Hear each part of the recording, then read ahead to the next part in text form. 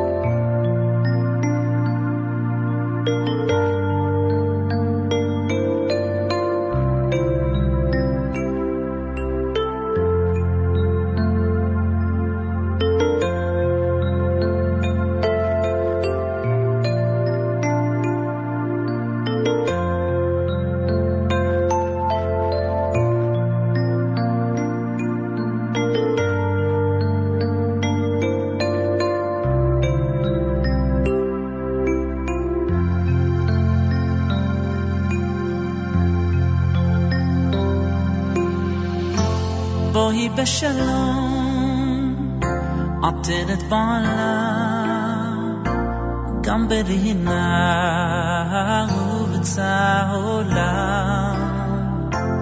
תוך אמונה ויום סגולה בואי בשלום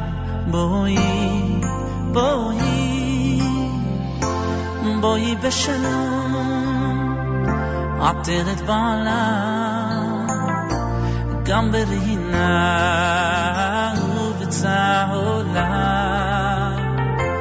תוך אמונה ויום סגולה בואי בשלום בואי תוך אמונה עם סגולה בואי כלה בואי תוך אמונה ים סגולה בואי כלה תוך אמונה ים סגולה בואי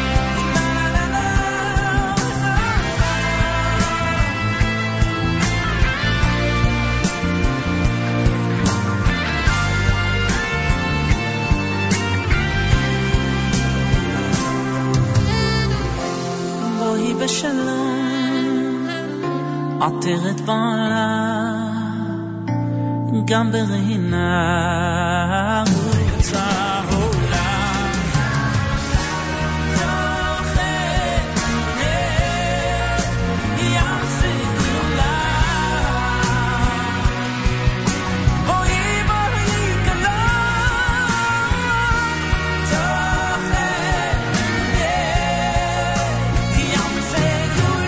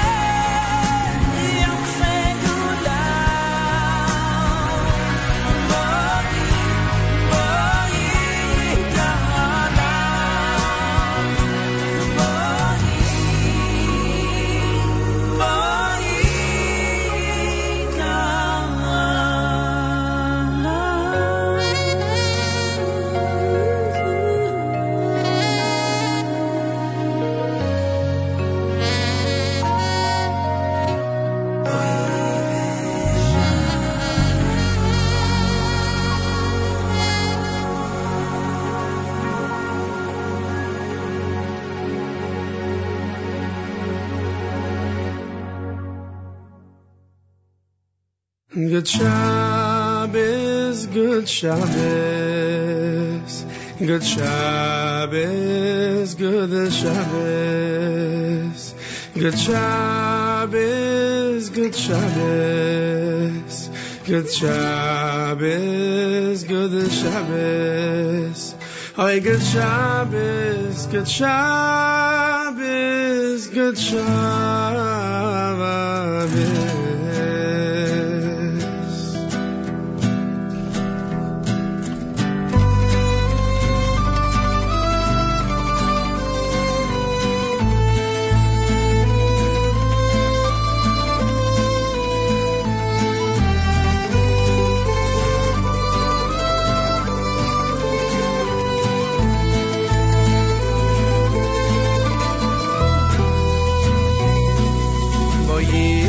Shalom ateres bala gam besimcha utzala toichem uneveyam segula boi chala boi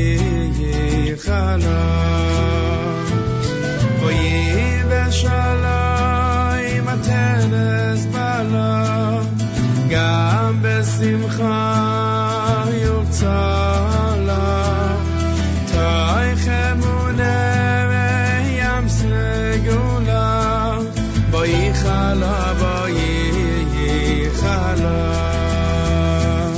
l'chadai dilik laskala enei Shabbos nekabela l'chadai dilik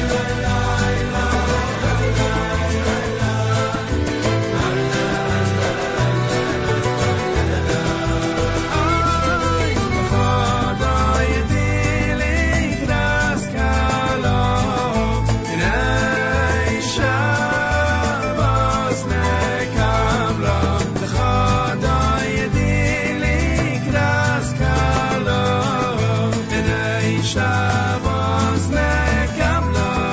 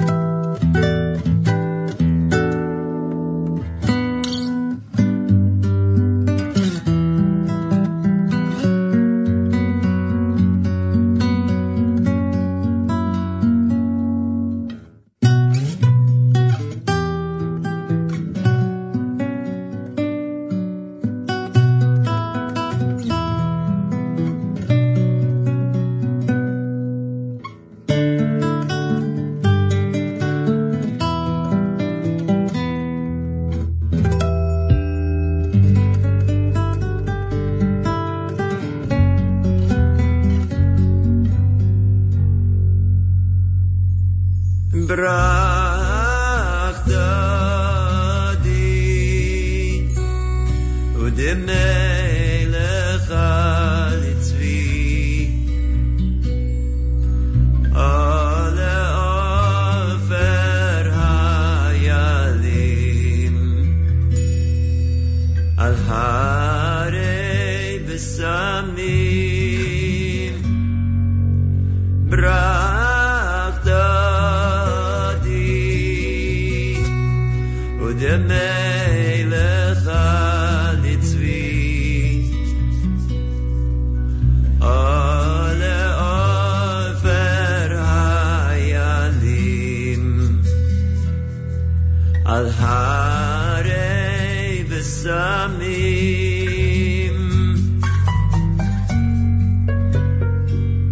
Brachtadi Udemelech alitzvi Ale ofer hayalim Brachtadi Udemelech alitzvi Ale ofer hayalim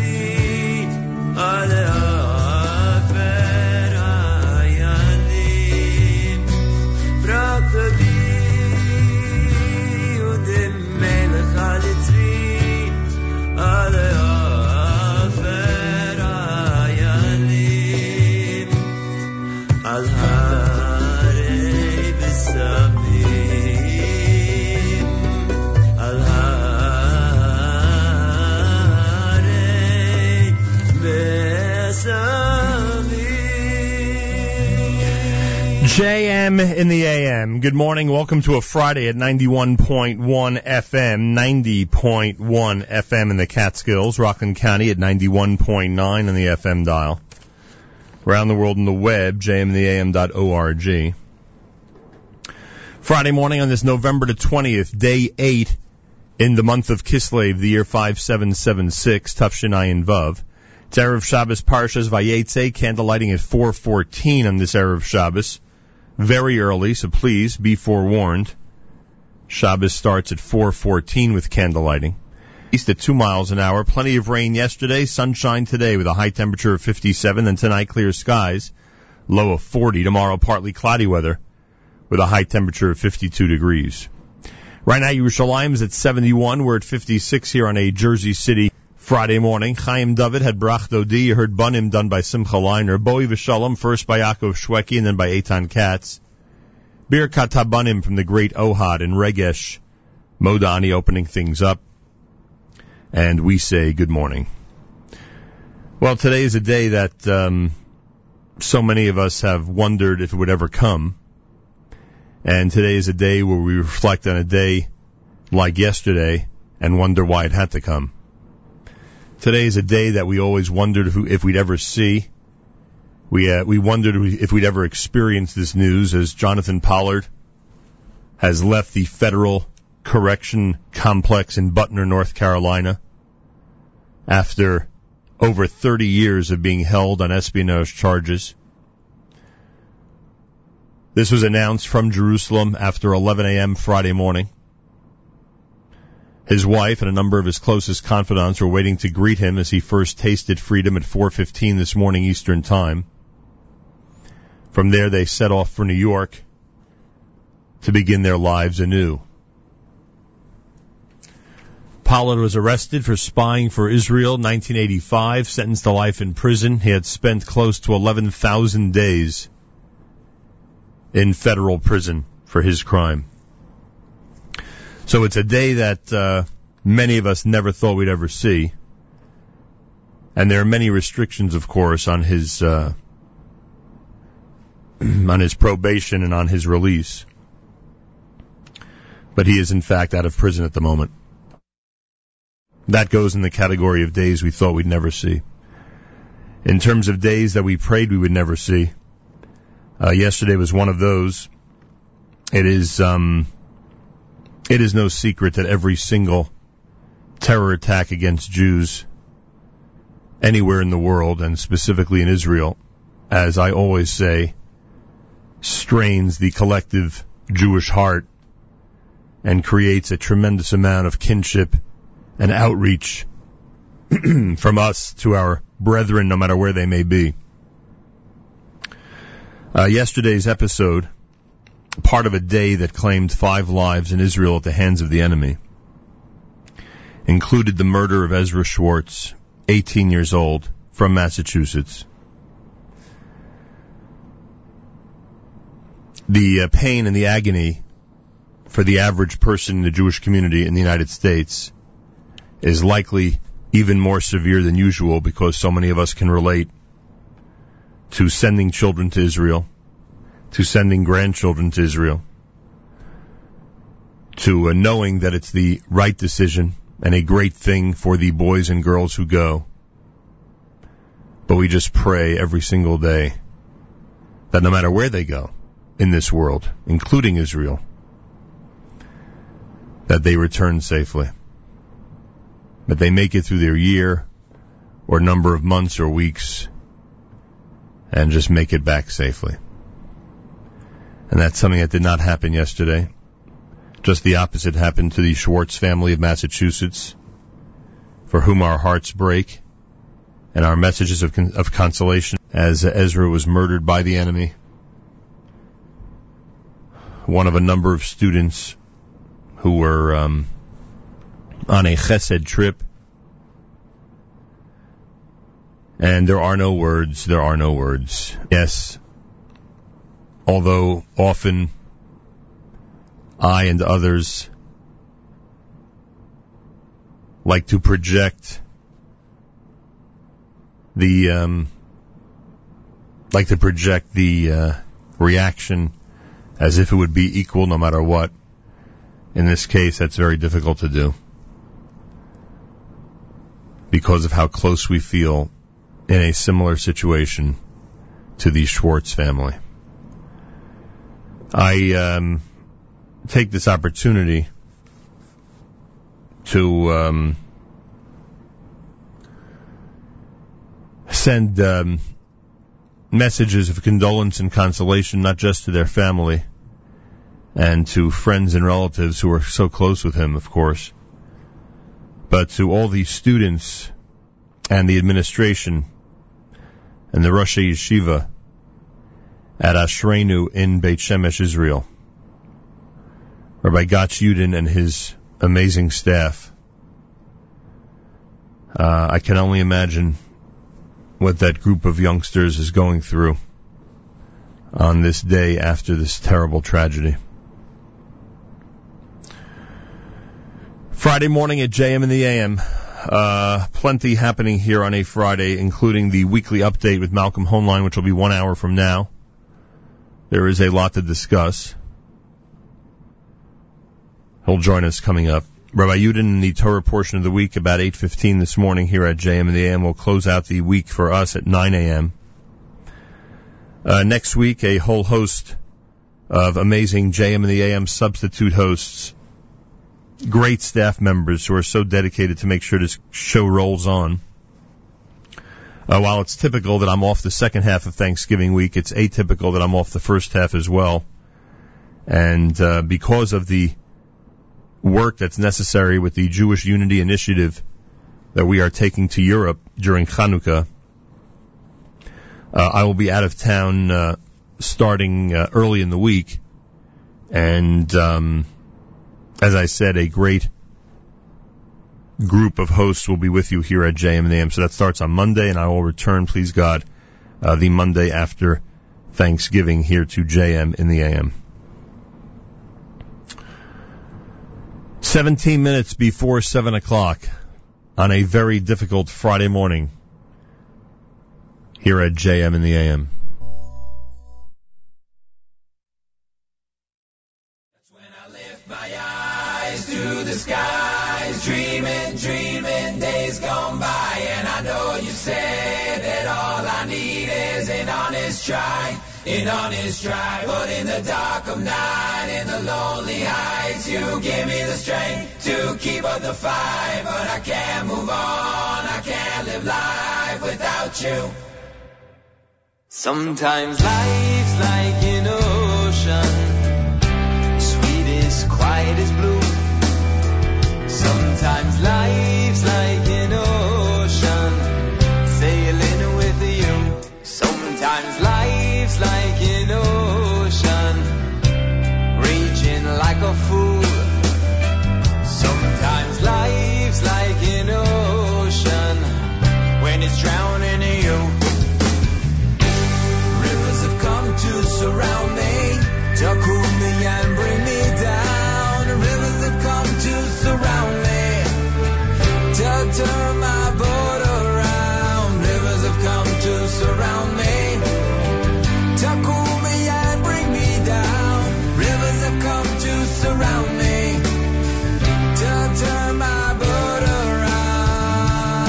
That's when I lift my eyes to the sky, dreaming days gone by, and I know you said that all I need is an honest try, but in the dark of night, in the lonely heights, you give me the strength to keep up the fight, but I can't move on, I can't live life without you by my side.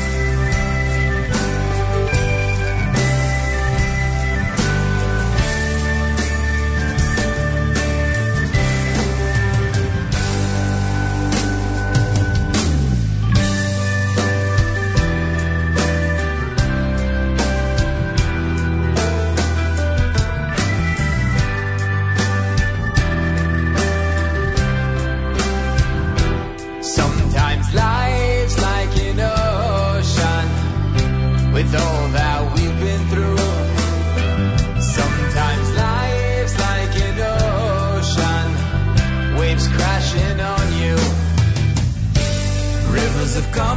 surround me, to cool me and bring me down. Rivers have come to surround me, to turn my boat around. Rivers have come to surround me, to cool me and bring me down.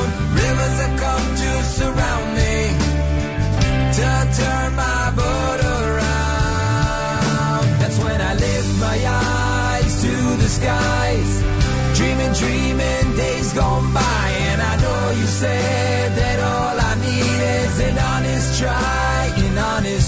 But in the dark of night, in the lonely heights, you give me the strength to keep on the fight. But I can't move on, I can't live life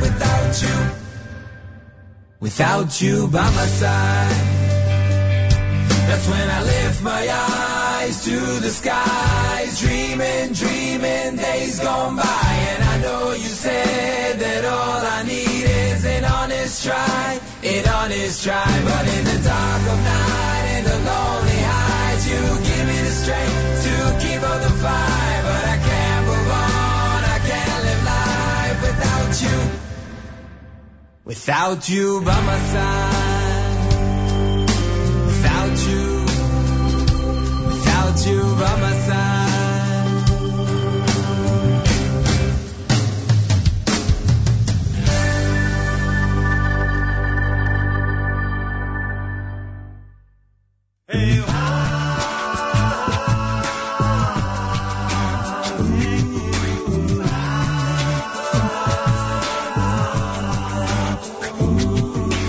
Another siren wails, just an ordinary day. Was it anyone I know? How can life go on this way? A holy land of Israel, how much grief can you sustain? We search for words of courage to help you ease the pain. Be brave, be strong. We're standing proud. Be brave, be strong. We sing out loud. Be brave, be strong. And hear our prayer To see shalom. Be brave, be strong, we stand as one, we will go on. Be brave, be strong, we stand as one, to see shalom. Our home away from home, the place we hold so dear. Our brothers seeking comfort and the strength to persevere. A nation of survivors, one family filled with pride. Oh, land of milk and honey, we will always stand. Stand by your side. Be brave, be strong. We stand as one.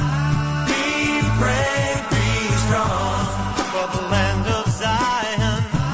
Be brave, be strong. We will go on. One heart, one soul. Israel, our heart. We share in your dream. Oh, harmony and peace. Always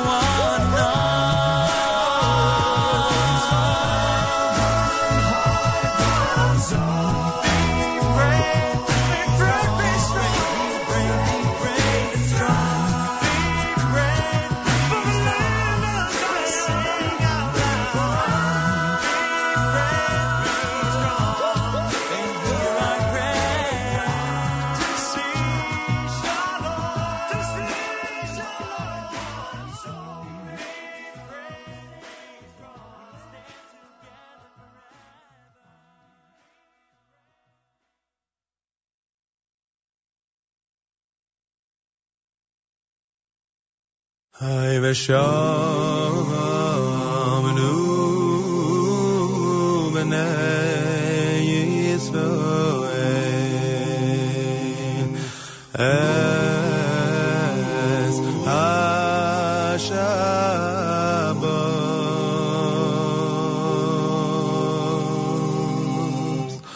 hay la'asos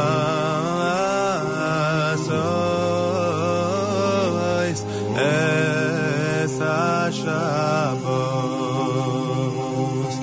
l'daydaysam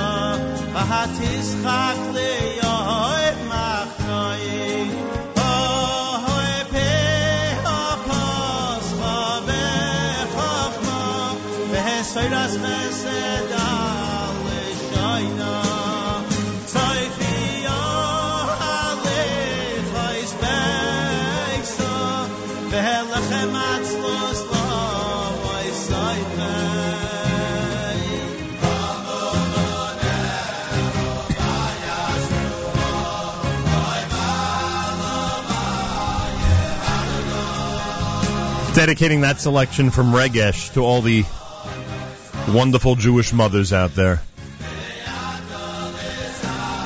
Those who never, ever stop worrying about their children, no matter where they may be in this world. Yehuda Solomon before that with Vishamru. You heard Kol Zimra, We Stand as One. We certainly do. This morning in pain and agony with the Massachusetts. 8th day with By My Side. Friday morning, Erev Shabbos, Parshas Vayetze, candlelighting at 4:14, and this is America's one and only Jewish Moments in the Morning radio program. Heard and listeners sponsored WFMU East Orange, WMFU. Rockland County at 91.9 on the FM dial, broadcasting live from the Sonia and Robert Gold studios in Jersey City, New Jersey, around the world on the web, jmnam.org. Galei Tzahal in the background, news from Israel next. Malcolm Hoenlein, a weekly update coming up at 7:40 this morning here at JM in the AM, and of course at jmnam.org and on the NSN app. You can comment on the app at any time. Give us your thoughts on this program or anything having to do with NSN. Go to the home screen of your NSN app and just comment away. Galei Tzahal, Israel Army Radio, 2 p.m. newscast for a Friday follows next. We say Boker Tov from JM in the AM. גלי צהל השעה 2, כאן שיבל קרמי מנסור עם מה שקורה עכשיו. אחרי 30 שנה בכלא האמריקני שוחרר המרגל הישראלי ג'ונתן פולארד. כתבתנו איל שחר. יונתן פולארד שוחרר לפני שעות אחדות ונמצא בדרכו לדירתו החדשה בניו יורק, שהוא מלווה ברעייתו אסתר. ההתרגשות בקרב בני משפחתו ומקורביו גדולה, אבל כרגע המשימה היא להתרחק מעדשות המצלמות ומעיני העיתונאים ולציין את האירוע בשקט יחסי עד כמה שניתן. על פולארד יחולו לא מעט תנאים מגבילים, נאסר עליו להתראיין והוא לא יוכל לעזוב את ארצות הברית במשך 5 שנים. ראש הממשלה בנימין נתניהו בירך על שחרור פולארד ואמר כי ייחל ליום הזה. אני מאחל ליונתן שהשבת תעניק לו אושר ושקט, דברי ראש הממשלה. גם נשיא המדינה ראובן ריבלין מסר ברכות לפולארד ומשפחתו ואמר, לאורך כל השנים כאבנו את כאבו. מי שהייתה רעייתו של ג'ונתן פולארד, אן, אומרת לגלץ כי המרגל הישראלי לא זכה לכל חנינה. I waited for this day for 30 long years. unbelievable. It's an amazing moment. Jonathan is free today only because of Jonathan. Nobody helped Jonathan. No government got Jonathan one day less in his sentence. It's the strength of Jonathan. חיכיתי ליום הזה במשך 30 שנים ארוכות. לא יאמן, זה רגע מדהים. ג'ונתן חופשי היום רק בזכות ג'ונתן. אף אחד לא עזר לו. אף ממשלה לא השיגה ולו חיסור של יום אחד מתקופת מאסרו. זהו הכוח של ג'ונתן. פרקליטו של פולארד, לארי דב, אמר לעומר בן רובי בגלץ כי מצב בריאותו של המרגל הישראלי רע. מצב לא טוב, ואני מקווה שאולי התחנה השנייה שלו יהיה אצל הרופא. הוא צריך אישור לכל מקום שהוא הולך, הוא צריך לדווח בבוקר איפה הוא יהיה, יש עוד כמה תנאים. במסגרת ההגבלות עליו כאסיר משוחרר, לא יוכל פולארד לעזוב את אזור מגוריו בניו יורק במשך 5 שנים. ראש השדולה למען שחרורו של פולארד, חבר הכנסת נחמן שי, אמר כאן במשדר כי ישראל נמנעה מלהתערב בתנאי השחרור. אני לא מוצא שום סיבה להמשיך ולהגביל אותו בדרך שהאמריקאים החליטו, אבל גם פה הייתה איזושהי גישה מצד חוגים רשמיים בישראל, שלא לערער על זה, קודם כל לראות אותו בחוץ ולדעת שהעניין מסתיים. אז אפשר להתחיל מחדש את המסע של להסיר מעליו את כל המגבלות ולאפשר לו בין היתר גם לצאת מארצות הברית אם הוא רוצה. גל הטרור בבית העלמין החדש ברמלה הובא למנוחות ראובן אבירם שנרצח אתמול בפיגוע בתל אביב. כתבנו ניתאי נבי. מאות ליוו את ראובן אבירם בן 51 בדרכו האחרונה בבית העלמין ברמלה, ובהם חברת הכנסת איילת נחמיאס ורבין שאמרה מדינת ישראל לעולם לא תשב בחיבוק ידיים כשהטרור מאיים על אזרחי ישראל. הוא הותיר אחריו אישה ובן. במאלי שבאפריקה מוחזקים כ-150 בני אדם כבני ערובה במלון בבירה במקו. כתבנו תאו וייס. כוחות המשטרה בבירת מאלי החלו בהסתערות על בית המלון, וכ-20 איש מתוך 170 השבויים שוחררו. על פי הדיווחים לפחות 3 בני ערובה נרצחו לאחר שמספר חמושים ברובים וברימונים פרצו למלון בקריאות אללהו אכבר. עדיין לא ידוע מי עומד מאחורי התקיפה. הנהגים בכביש הערבה מתבקשים שלא לעצור סמוך לפונדק הקילומטר 101 בשל נחש שנמלט. כתבנו בדרום רמי שני. בשטח הפונדק של כושי רימון בכביש 90 מתנהל בשעות אלו מצוד אחר נחש ארוך ומסוכן שנמלט מהכלוב בו היה כלוא. אנשי הפונדק פועלים לנסות לאתר את הנחש כדי לפוס אותו ולהחזיר אותו לכלוב. בשלב זה מתבקשים נהגים הנוסעים בכביש 90 להימנע מלעצור להפסקה בפונדק עד שהנחש יתפס. מזג האוויר בימים הקרובים התחממות קלה ויהיה נאה. אלה החדשות שעורך עומרי רחמימוב, בהפקה אור שפירה.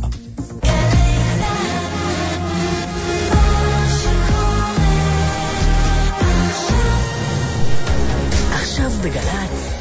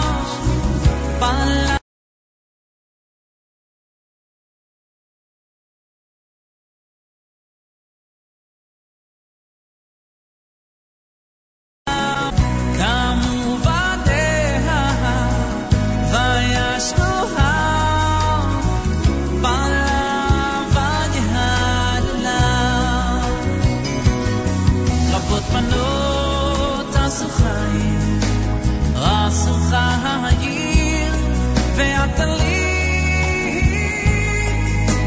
עד כולנה, רבות בנות עשו חיים, עשו חיים, והטלית עד כולנה.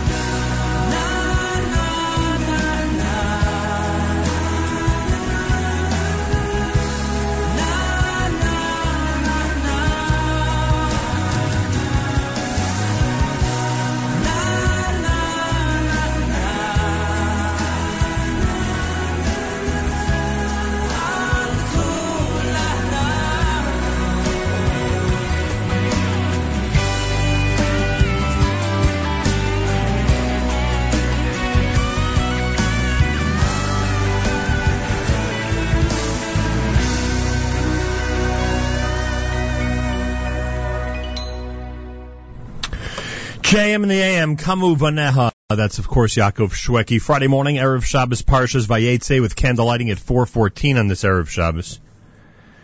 Jonathan Pollard has been released, according to Arutz Sheva, and the details that they've posted regarding the release of Jonathan Pollard.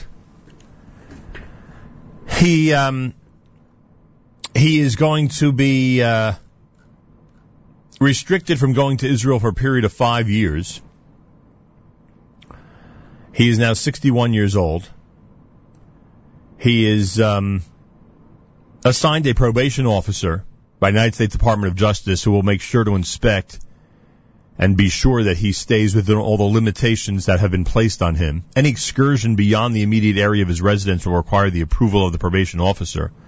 Forbidden from flying to Israel and forbidden from checking the internet.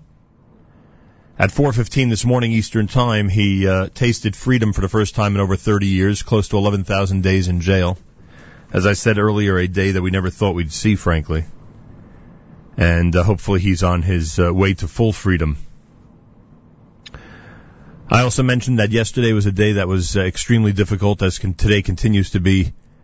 We always rightfully emphasize how important it is that our hearts go out to all victims of terror and all families that have been struck, no matter where on this earth it is. But when it's the Jewish community, and in particular something happening in Israel, and then of course on top of that, in particular, something that happens to a family that's in very similar situations that we are, it becomes even more acute and more difficult to deal with, and our hearts go out even further if that's possible. And our hearts and thoughts are with the Schwartz family of Massachusetts this morning. as they suffered the loss of their son Ezra at the hand of the enemy yesterday at the Gush. He and a group of boys from the Ashreinu Yeshiva, under the leadership of the great Rabbi Yudin and his amazing staff, they set out on a chesed afternoon, and things did not turn out the way they thought they would, with the enemy pouncing upon them and murdering one of these precious young men. So our hearts go out, and there are no words. So many of us are in similar situations, sending children and grandchildren to Israel and maybe even other parts of the world to grow and to gain and to be part of an experience that is like none other.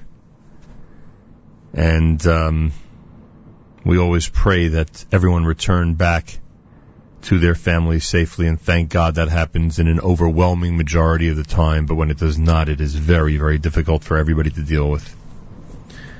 Malcolm Hoenlein coming up at the weekly update a little later on. I do want to remind you that there are some community events that are certainly of importance and of note to the Jewish community. I got a phone call yesterday that essentially the Ohel dinner is, apparently they've completely maxed out.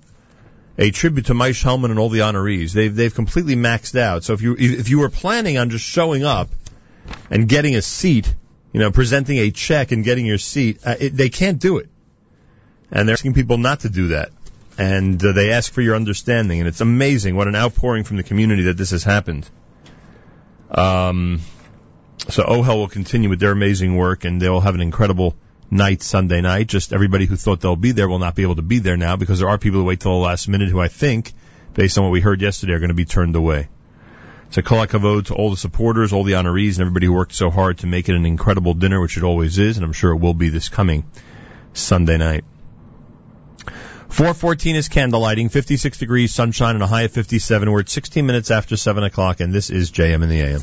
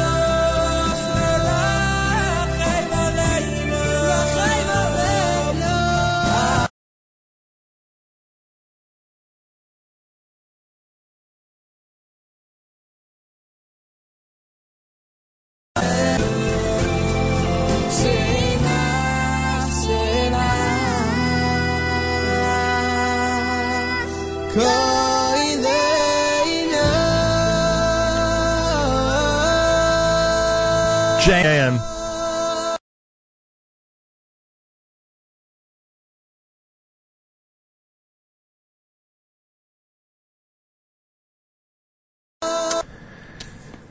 Hoping that the one above pays careful attention to our voices, that's for sure. Before that, that's from Sheves Achim. Before that, David Schlusselberg, his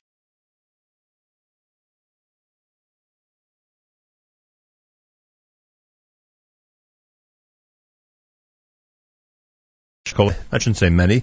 Some of the prominent rabbis that understand the impact of this radio show have pointed out that it it is a wonderful idea to study something that most people are likely unfamiliar with in this forum in memory of my mother, and therefore Sefer Avas Chesed of the Chavetz Chaim, literally a book of how to do Chesed.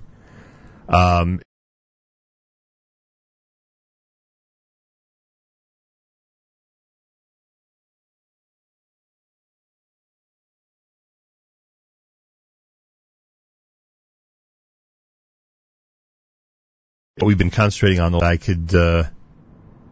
so I can study publicly in her memory yet another piece of this amazing book. This chapter deals with the laws and mitzvah of lending money.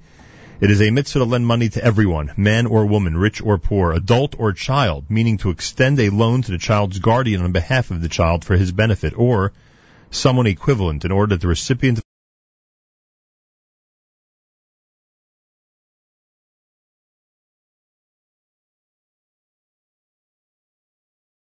the loan efforts is also an obligation on the child's own self, as is written in the pasuk in Shmos, Im Kesef Talveh Es Ami, and we are all obligated to extend kindliness to anyone who is in the category of, quote, Ami, my people.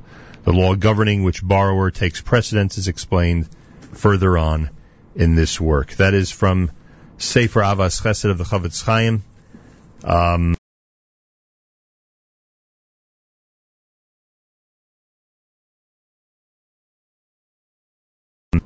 Work, not that the Chavetz Chaim needs my accolades, and that is, of course, in memory, every time we do that, of Esther Bas Rabbi Yosef Halevi, whose mother's yahrzeit, my grandmother's yahrzeit, is tonight, on the 9th of Kislev.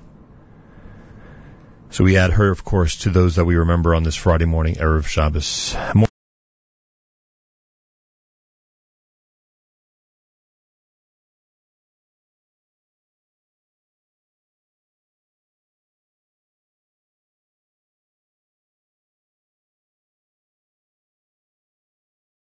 Coming up, this is JM and the AM. Our hearts are one with the Schwartz family of Massachusetts and all those of us who are parents and grandparents who have sent or will send or continue to send our children to the Holy Land and maybe even other places, and just pray that they return safely and get where they need to get to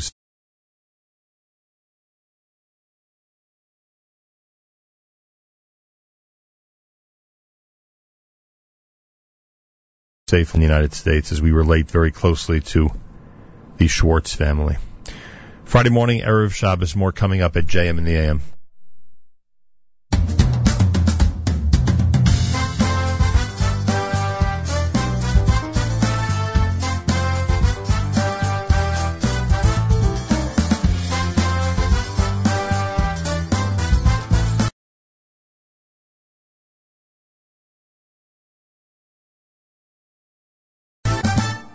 Shalom Aleichem, Malachei Asharis, Malachei Elyon, Mi Melech, Malachei HaMelachim, Hayakad. Aleichem, Malachei Asharis, Malachei Elyon, Mi Melech, Malachei HaMelachim.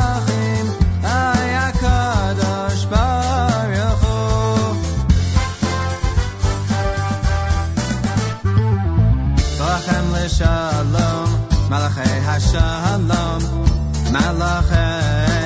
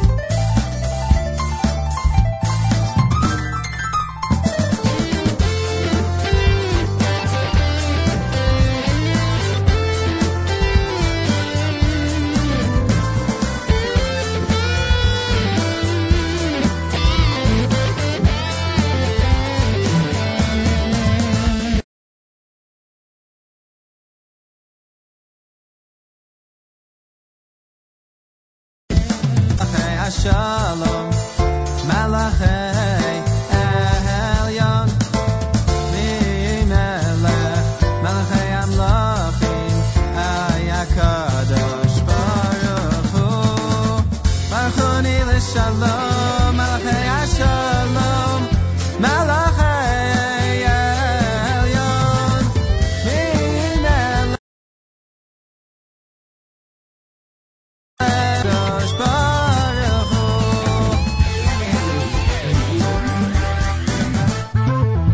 Seizchem leShalom, Malachei HaShalom, Malachei Elyon.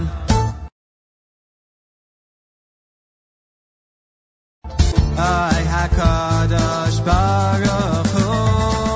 Seizchem leShalom, Malachei HaShalom, Malachei Elyon. Minelech, Malachei Hamlochim, Ay HaKadosh Baruch Hu.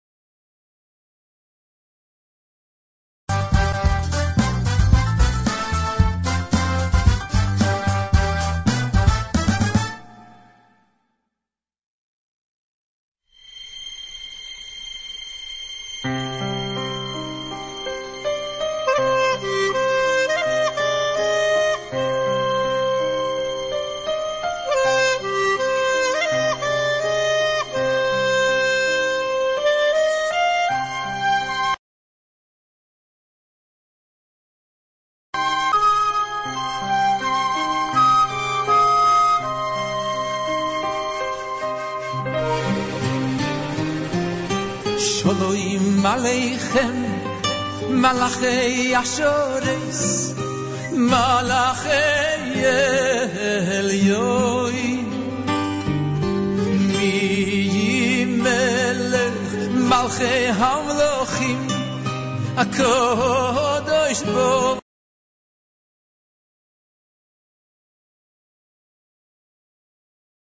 Hu, Malachei Ashores, Malachei Elyon, Melech, Malchei Hamlochim, HaKadosh Baruch Hu. Shalom Aleichem, Malachei Ashores, Malachei Elyon, Melech, Malachei Hamlochim, HaKadosh Baruch Hu. Boyachem leShalom, Malachei Asholom, Malachei Elyon,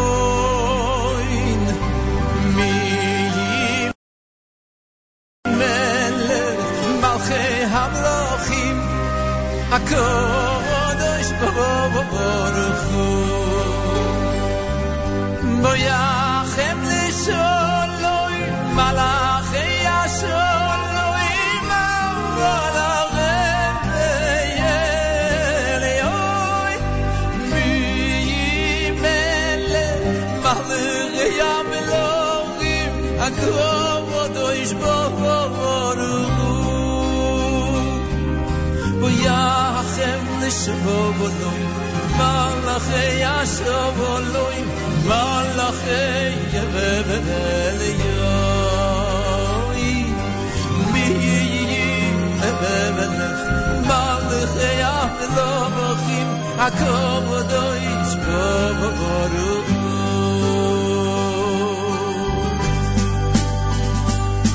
Baruch Hu leShalom, Malachei Asholom, Malachei Elyon,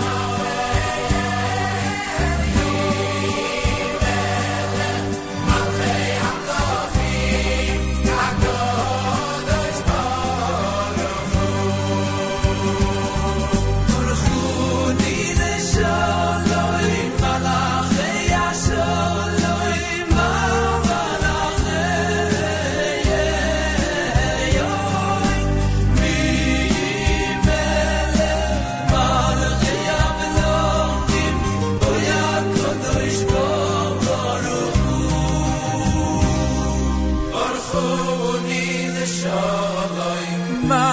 Malachei Asholoi Malachei Elyon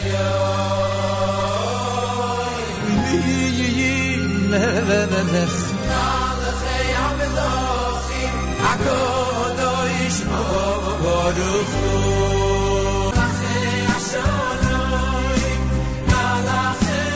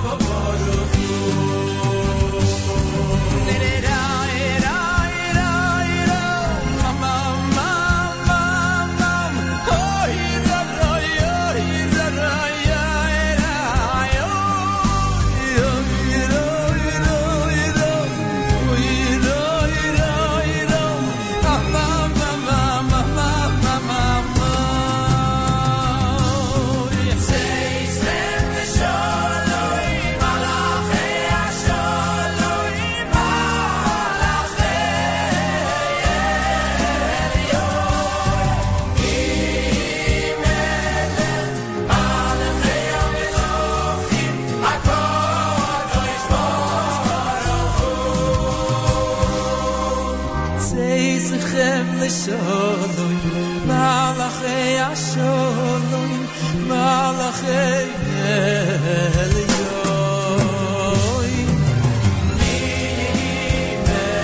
Malachei Amelochim HaKadosh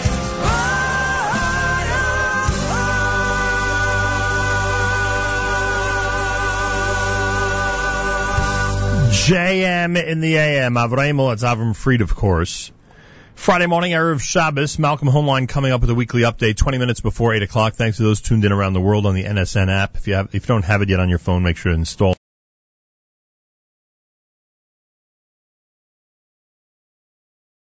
it.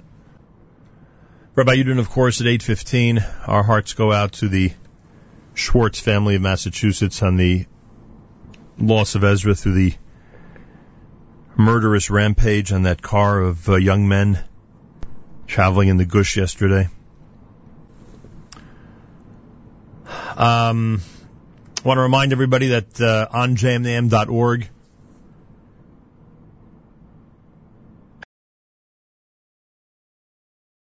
and of course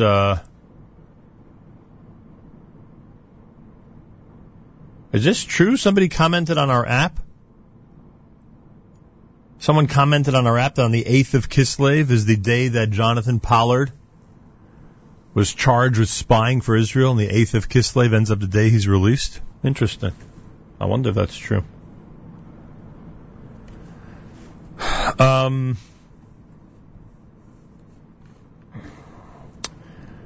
Yeah, coming up, 9 o'clock this morning, right after JM in the AM, it'll be another edition of Naomi Nachum and Table for Two.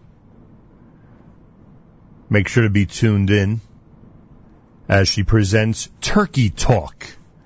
The owner of Grow and Behold Grass Feed Meats, Naftali Hanu, will be there, and cookbook author Barbara Ben Sassoon will be there, all between 9 and 10 this morning on Table for Two with Naomi Nachum following us here at JM the AM. Kedem presents an incredible Erev Shabbos music mix all through the day. Don't forget Sunday, Matis hosts JM Sunday starting at 7 a.m. Eastern Time on the stream, jmnam.org. And 7 p.m. Sunday night, the brand new court report, Elliot Weiselberg with all the basketball and hockey in the Yeshiva League. That'll be coming up 7 o'clock Sunday night on the stream at jmnam.org and, of course, on the NSN app. Rumor has it that Binyamin Segal might be sitting in on Monday as we continue to move forward with the Jewish Unity Initiative for Europe, for France. And I will be out next week working on that, and it sounds like Binyamin Segal will be the first of the substitute hosts to be in this chair next week. How do you like that? And I want to thank Matis, who as always is working around the clock to make sure everything is just right with the with our amazing staff. Whenever someone needs to step in, it's much appreciated. Malcolm Hoenlein weekly update coming up. Plenty more. Keep it here at JM in the AM.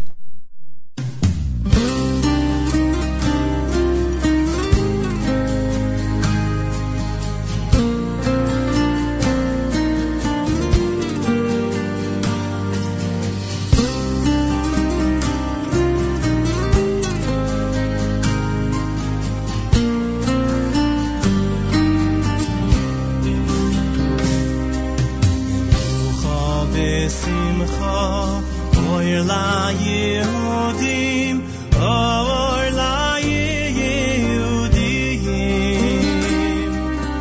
Yoim Shabbosin, Yoim Achmadim, Yoim Achmadim. Shomiro v'zoichro, Eima meidim, Eima meidim. Ki l'shisha, Kamruim ve'oimedim, Kamruim ve'oimedim. Shomahayim, Eretz ve'yamim. Kol Zivom Oroim, Givoyim ve'yamim. Tanim ve'odom, v'chayas re'yemim.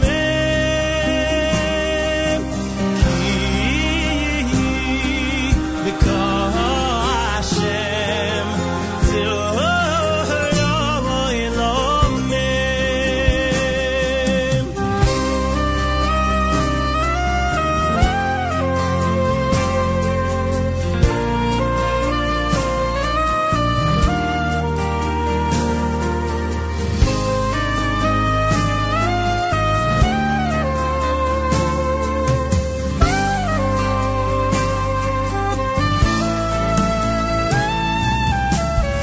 Asher diber li'am Segal asoy, li'am Segal asoy.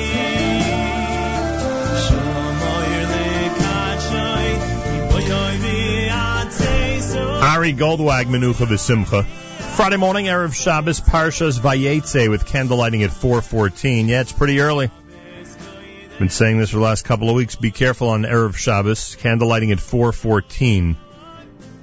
Later on, sunshine with a high temperature of 57. Malcolm Hoenlein in a second with the weekly update. I want to thank our friends at JewishWorldReview.com. A million articles there for you to print out to read about what's happening in this world of ours. Check them out as they continually enthusiastically recommend our live stream to their readers. Big thank you to OnlySimchas.com. Not only are they using our content, they are so aboard this Jewish unity effort that we are doing in Paris, which right now is full steam ahead. As we said yesterday with Robert Ben Rima, God forbid we're told to stop, but I don't think at this point we're going to be told to stop. So full steam ahead with our Jewish Unity Initiative, being there on Chanukah, broadcasting from there in La Victoire at the beautiful synagogue Wednesday night with an incredible lineup, with one message, and the message is that when Jews are in challenging situations, and this message was before what happened last Friday night, when Jews are in challenging situations, there are other Jews in the world who care. That is the entire message, and I want to thank those who've made it possible. A dream come true, and let's hope that dream continues to move forward as we get closer and closer to the holiday of Chanukah. Malcolm Hoenlein is Executive Vice Chairman of the Conference of Presidents.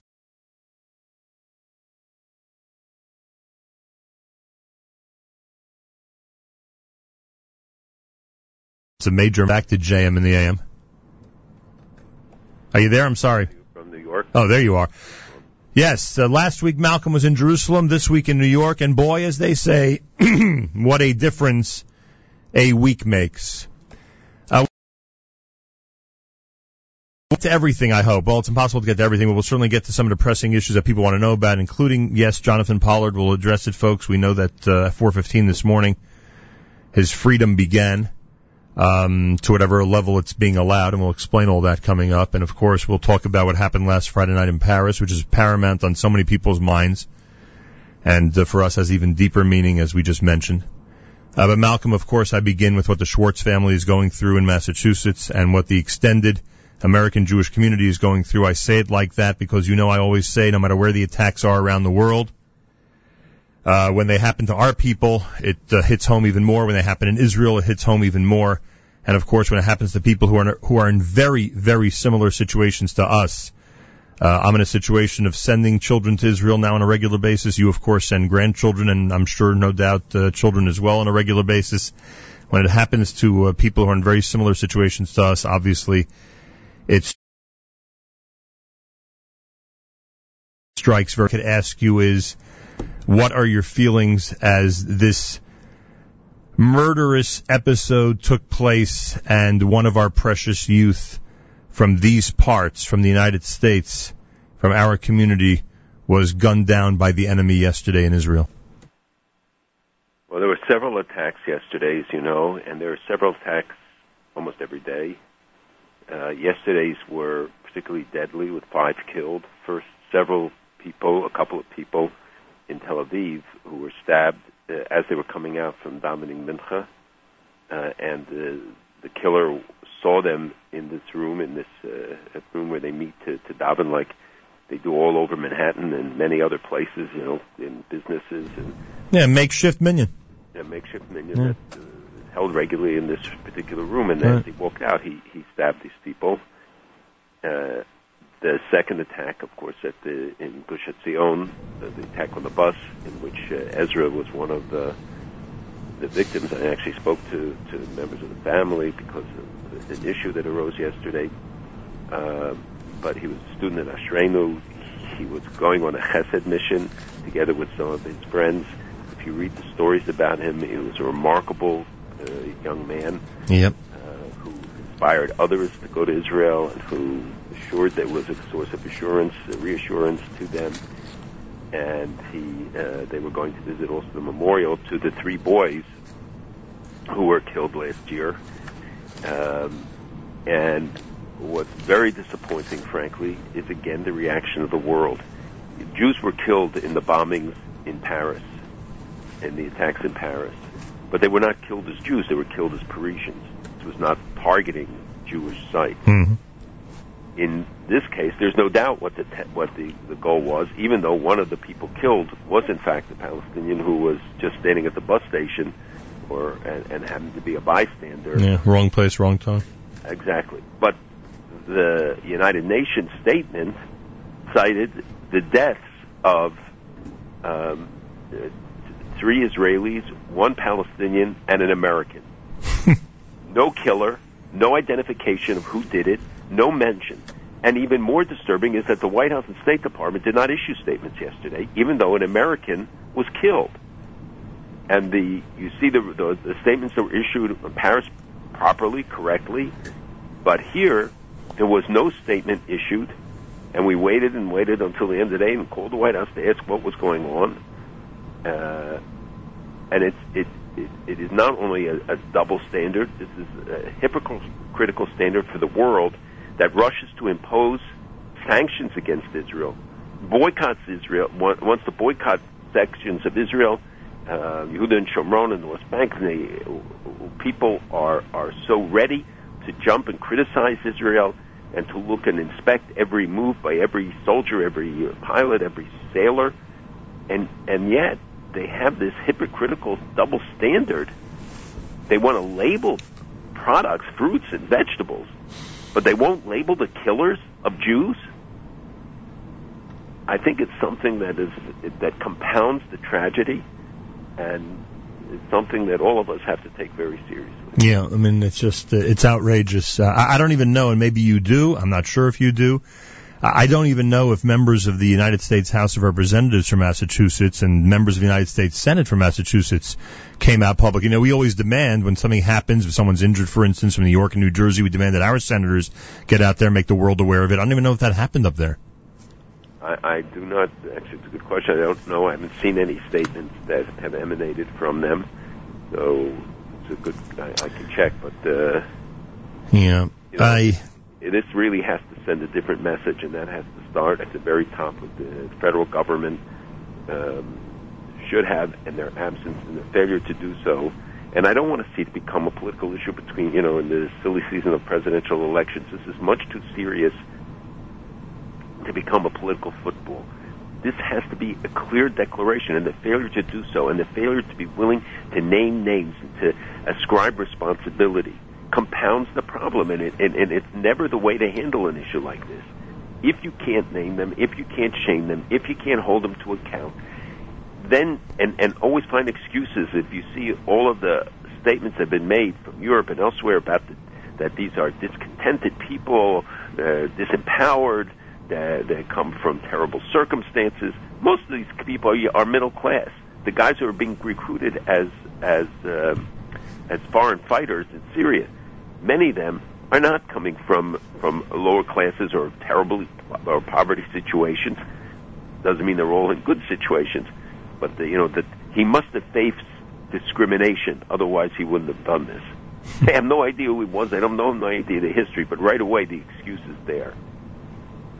Outrageous. This may be a somewhat a little bit out of line, but I feel it has to be said. And sometimes we are criticized, frankly, both me and you, because we sometimes encourage people to maintain their schedule of trips to Israel, etc. When sometimes people think that it may not be a time to address the topic or to encourage that. Would it be safe to ask people the following?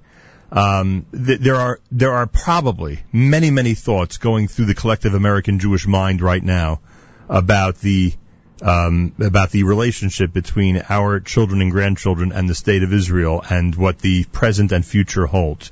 Would it be a good idea for everybody to take a deep breath and be very careful about what they say or don't say in general about this situation, and instead of reacting through emotion, to down the road decide things in a more calm and collected manner? Would that be appropriate or out of line to say? I think it's the minimal that we can say. I do think it's absolutely appropriate, and your formulation is right. I never tell people when they say to me, "But are you sure it's safe?" I tell them I can't say it, and practically I wouldn't say it. I said, but look, I just went. I went and I spent 5 days. I walked around Yerushalayim. I don't go with security. My grandson is learning in Israel. He doesn't go with any security. We set the example by what we do. And think about the impact now in Israel, and people don't realize, because the hotels are generally still full. Much of this is, tourism that was booked before, and I see Christian groups that were coming. A very big group from Florida that was, they lost, I think, out of 90 people, they lost 10 or 15.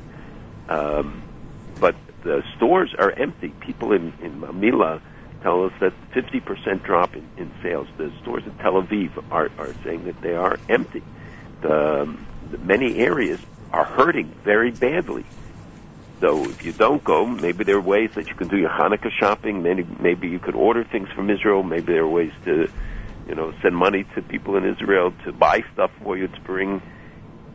We've got to show them that they're not alone, because this is not a war against Israel. It's a war against the Jewish people. It's the significance of what's happening at Har Bayis. And if people don't get it after all that we saw in the statements that followed in the last days after, and how long I've been speaking about this topic, you see it manifest so clearly that this is not a war against Jews in a particular place. It's not a territorial war. It's a war against Judaism. It's a war against the Jewish people. It's a war against the Jewish state. And we can't aid and abet that by canceling trips, by not going to Israel, postponing it. It's actually the time when they need to see us most. And people have to weigh it, think about all the situations. But, I see them make decisions to go to other places in Europe, for instance, but certainly aren't safer, and there's no assurance, given the attacks you saw in Marseille, the attack against the Jewish-looking individual, and the nature of it, because they showed pictures of Mohammed Marra, the guy who carried out the attack in Toulouse. So this wasn't haphazard. It wasn't just an act of guys who were driving around the street and all of a sudden decided, because they had ISIS T-shirts. They asked him, "Are you a Jew?" and then proceeded to beat him up and stab him. And only because a car came was his life spared at all. There are no. It's not a question just of safety. You have to think about the implications of our actions and what regrets you'll have afterwards for our failure to stand up at a critical time. Rabbi Riskin has mentioned many times in this show where we can't treat Israel like Disneyland, vacation land. We have to treat it like a motherland. that it is. And believe me, the motherland needs us more than ever. All right, so with this episode and this terrible tragedy and the murders, I should say, in southern Tel Aviv, and obviously what we were discussing in the Gush, everyone's natural reaction, what can Israel do at this point? I mean, we're talking about what seems to be, I'm not using the word random, that there's no incitement and there's no directive. I'm not denying that there might be. I'm saying random in that people just have no clue that, the person standing next to them, as we say often, or walking by them during a mincha service might be out to stab and kill everybody around them. Is there anything that can be done to prevent these attacks? Well, the answer is that they are exacting the price. They have to do more house demolitions and punish the parents of those who are, quote, underage, that they have to hold people to account within the bounds of the law. And I think that the Prime Minister has, given very strict orders, and I discussed it with the police commissioner and minister and others in Israel. It is very hard. This is whack-a-mole. They pop up in unpredictable places. It's not something you can track. You can't have intelligence that leads you to listening to chatter or some other exchanges on the internet, things like that would direct you to a particular individual or individuals and a cell. They bust up the cells. They go in and they make arrests, many arrests at night in different places in Palestinian areas where camps and other places where they know of this activity. When somebody is incited by the internet, when he's contacted by a relative, when he's just makes a decision one morning after breakfast to go out and kill somebody, it's very hard. And I know it's easy for everybody to be an armchair general and say, this is what you have to do. There's a limit to how many walls and fences you can put up. There's a limit to how much you can impinge on people's lives. But frankly, in this circumstance, you've got to do everything and hold everybody to account. Look, Abbas himself is not being held to account by the international community. There are some criticisms, and members of Congress have issued statement after statement and resolution after resolution, which is really wonderful. But it doesn't matter. And this week he admitted that he rejected the Omer plan, for instance, which all along, they kept saying it was Israel that walked away. And he said, no, I walked away. He proudly proclaims it. Said that he was responsible for rejecting it. All those who wrote, did they write columns saying we were wrong? We acknowledge now that it wasn't Israel, that it was the Palestinians, like they did every other time, walk away from negotiations? 62% of Palestinians opposed new negotiations in a poll that came out in the last day or so. And a half of them would favor a new intifada now. Which we have already, but whatever. Well, we have in essence. It's not a broad scale. Yeah, I understand. Yeah, we've discussed the difference. I know the impact is one where people feel that they are in this kind of thing. They caught a truck carrying rocket fuel to Gaza, and they've caught all sorts of things which shows that there's an escalation and that they're getting assistance from outside, and whether Iran is still funding Hamas, and you have other groups that are providing funds and trying to build themselves up in every country in the region, and actually it drives the Arab states closer to Israel in view of all of the regional crisis, I should say. Right. But the bottom line is, the world is just full of hypocrisy, and the Swedish Prime Minister, the Foreign Minister of Sweden, said that Paris occurred because of the frustrations of the Palestinians. Right. Israeli thing. Right. Now the Swedish Prime Minister yesterday said, we were naive about ISIS. No, they should have looked now and say, were the attacks in Israel because of Paris? So true. And you know what's going on in his country, by the way? Of course. Life is intolerable for Jews. Jews are leaving there. And I would say life is becoming intolerable for non-Muslims there. Not just Jews. For people, yes, but young Europeans are leaving Europe. Right. Even Muslims who are getting up, who can't take and don't want to live under these circumstances and live in those areas that are becoming increasingly dominated by Islamists and extremists and imposing Sharia law on sectors of France where they have their own internal legal systems. There are parts of Germany where the Minister of Education told me himself that they don't teach in German, they teach in Arabic, and that they have little control over the curriculum. And and what does Europe do? It labels products, which is an encouragement to boycott Israel. We know that it's a first step, that it's an introduction where you keep raising the standard and remove barriers to ultimate discrimination against Israeli products. But it's, there are all these other separatist movements, 200 of them around the world, and situations like where there are territorial disputes, and yet you don't have a single one of them being subjected to this kind of legislations and resolutions to implement essentially a boycott. And the distinction hard to make, because they, if it's not labeled from the West Bank, then they'll say, well, we can't do anything from Israel. Right. It's not something to be dismissed. The economic impact is minimal. It's true, and generally the BDS movement's impact. But it's not just the economics of the issue. You have to look at it much more broadly about what is the psychological impact, the sense of isolation. These are the goals. They don't care about the economic impact. They don't care about the economic impact on the tens of thousands of Palestinians who will lose their jobs because of it.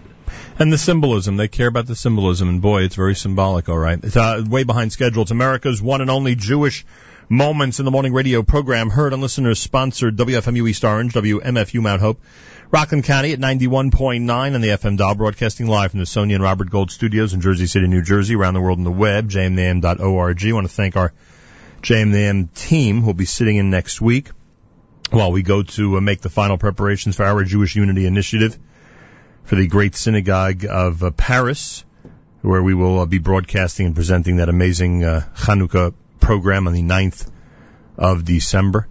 You heard what happened in Mali this morning. I'm sure most people are aware of the news. Anybody who gets alerts is certainly aware of the hostage situation there. And, of course, we know what happened last Friday night in Paris, which we'll talk about more in detail in a moment.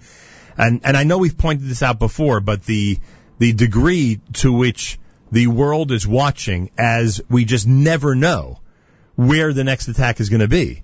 We never know where ISIS is going to rear its ugly head. When they're threatening Times Square, I know that New York City officials and FBI officials are trying to calm everybody down. I get that. And they tell us the difference between a video, created and reality of what their intelligence tells them. But nonetheless, there's nowhere on this planet at this point where it seems they just can't go and create bedlam and murder. And you don't even know how many attacks there are all over the world which don't get reported, which, you've seen the attacks on Israelis hardly gets reported unless it's something, this bloody and an American involved. I'm not sure otherwise it would even be noticed. It would be reported at all. Right. And there are attacks in Arab countries against Muslims, against Christians all the time, against Yazidis, against Baha'i, nobody cares. They don't even report these things. So what we know about is when there is something that it's like in Mali and the acts of Boko Haram and the attacks that go on everywhere. And the world becomes, in your view, they raise the level of what is acceptable. Yep. That beheadings become norm. Right. You don't get a sense of revulsion against it that one would believe. And, in Yemen, there was a big explosion. I think 10 people were hurt, a couple very, very seriously. Nobody's going to report it because nobody cares. And, at least I think 3 people were killed in Mali. And yeah.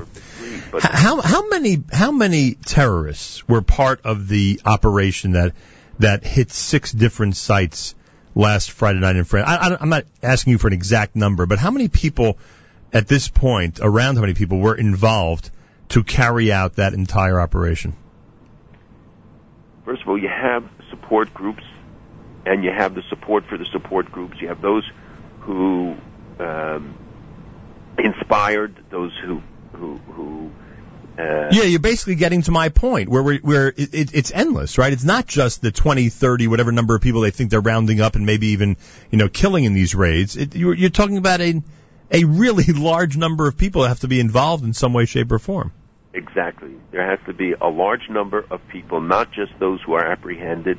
And you know that in Belgium they've already had several raids. In France they've had several raids. There are ties to people in Germany. Netherlands and then you got to look at who are their handlers and who are their handlers. Who's funding it, who's providing weapons. How did they get all these Kalashnikovs? I don't know. I think they're generally available. You can buy everything anywhere today. But I think people don't realize that it's not. They talk about lone operatives. There are no lone wolves here. When it came to 9/11, we always talk about the 19, right? The 19 that were responsible for it. But you'd have to say again that circle of guilt was much larger than that, correct? I don't know why in this case it seems more obvious than it did in the 9/11 situation. Well, we've learned to understand the operations, and people are more aware of who the groups are and the kind of what is entailed in carrying out and executing some of these attacks. You can have a lone operative, but you have to look at the internet, you look at the source of incitement, whatever, it could be an imam, but it doesn't have to have a big network to go out and stab somebody. Carry out synchronized attacks and have the backpacks and the belts and everything. That's a big operation. French reaction, of course, go hit ISIS hard, and they've had help from the U.S. and others in this. How hard has it been? Has it made an impact? Are they destroying the economic tunnel that is so important to ISIS to keep them going? I mean, did they make any progress in the 1 week since they made the commitment to go and get ISIS? I wish I could say yes. There is. The French have bombed ISIS. They started. If you remember, several weeks ago, I said on the show that France was in line for a big attack, and they were starting to bomb Raqqa to try and prevent it. So it wasn't that this wasn't known. It was they were anticipating this. But this really accelerated it. And there was no way to prevent, again, even when you have advanced knowledge, because they infiltrate into the society. They didn't know that this ringleader, and if you notice, they said the information came from a non-European intelligence source. So you can think about what the alternatives there could be. Yeah. That they found out that he was in fact in Europe. So being aware of it, and I think I told you a long time ago that I had this discussion with the head of French security and others, and he told me that he needs 10 men or people to assign to cover each of the foreign fighters. There are at least 1,500, maybe more from France. He said, I don't have 15,000 people to assign to this. And the guys who are watching the killers at Charlie Hebdo were pulled from their surveillance of the guys who carried out the attack just a couple days before because he needed to move them to some other place. Very disconcerting. The media reports it as great progress against ISIS, but you tell us the reality.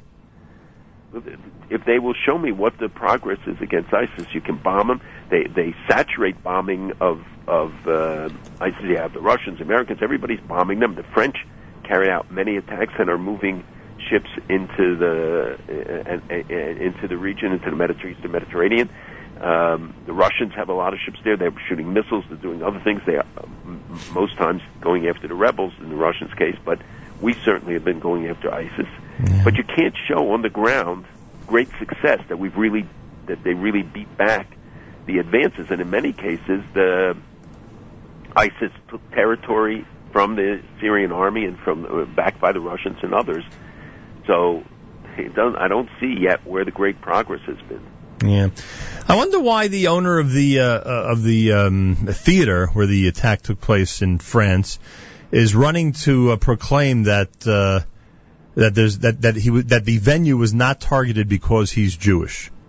I don't know how he would or would not know why that venue was targeted, and why and what would be, I don't know, what would be wrong with assigning to the enemy the desire to hit a target that's owned by a Jew. I don't know.